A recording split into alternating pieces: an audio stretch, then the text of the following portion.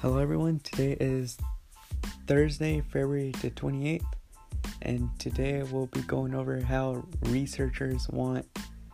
students to change their mind on how climate change works. So in this current event, a bunch of researchers got together to try and change the mind of students of how time and climate change work. So many researchers think that students think that climate change only happens in a short amount of time and has no real effect to weather patterns and weather in general and just time, I guess. They want students to know that climate change is actually a slow, gradual process that happens over time due to mixture of carbon dioxide, sea ice glaciers melting every year, and how humans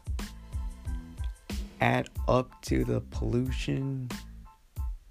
which adds up heat into our atmosphere. And the way they want to teach students, or at least inform them, is by letting students study graphs that they have made to better understand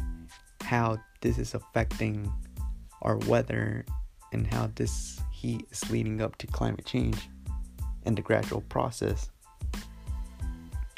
So they made graphs for students to study, and their philosophy is how weather patterns have been changing over the course of many years, because many students think that climate change is just a minimal effect over the course of like a year or two, when really it's about how weather changes over many years and how this can affect us as a whole, or the whole entire world, in a bad way. They want students to discuss this, to question it, to understand it better by discussing the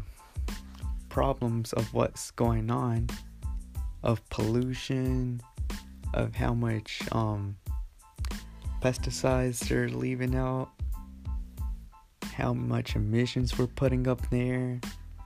And they put these graphs to show what's going on each year when we keep doing this.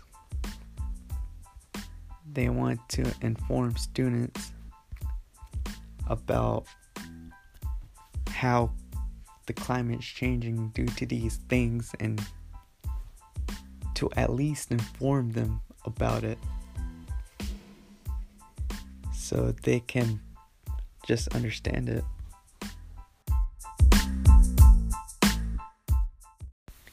They just want to show students that there is a problem going on with climate change. They want students and people to get the notion that climate change isn't a problem and doesn't really affect them, which in reality it does. They want the public and everyone else to know that climate change is a problem, and they should be worrying about it and studying it more than right now. They just want everyone to be informed about this and how they could better discuss about it and hopefully have better solutions towards the problem, so people could be better informed, well informed about this going on, because they feel people, students, everyone isn't talking about it as much as they should be.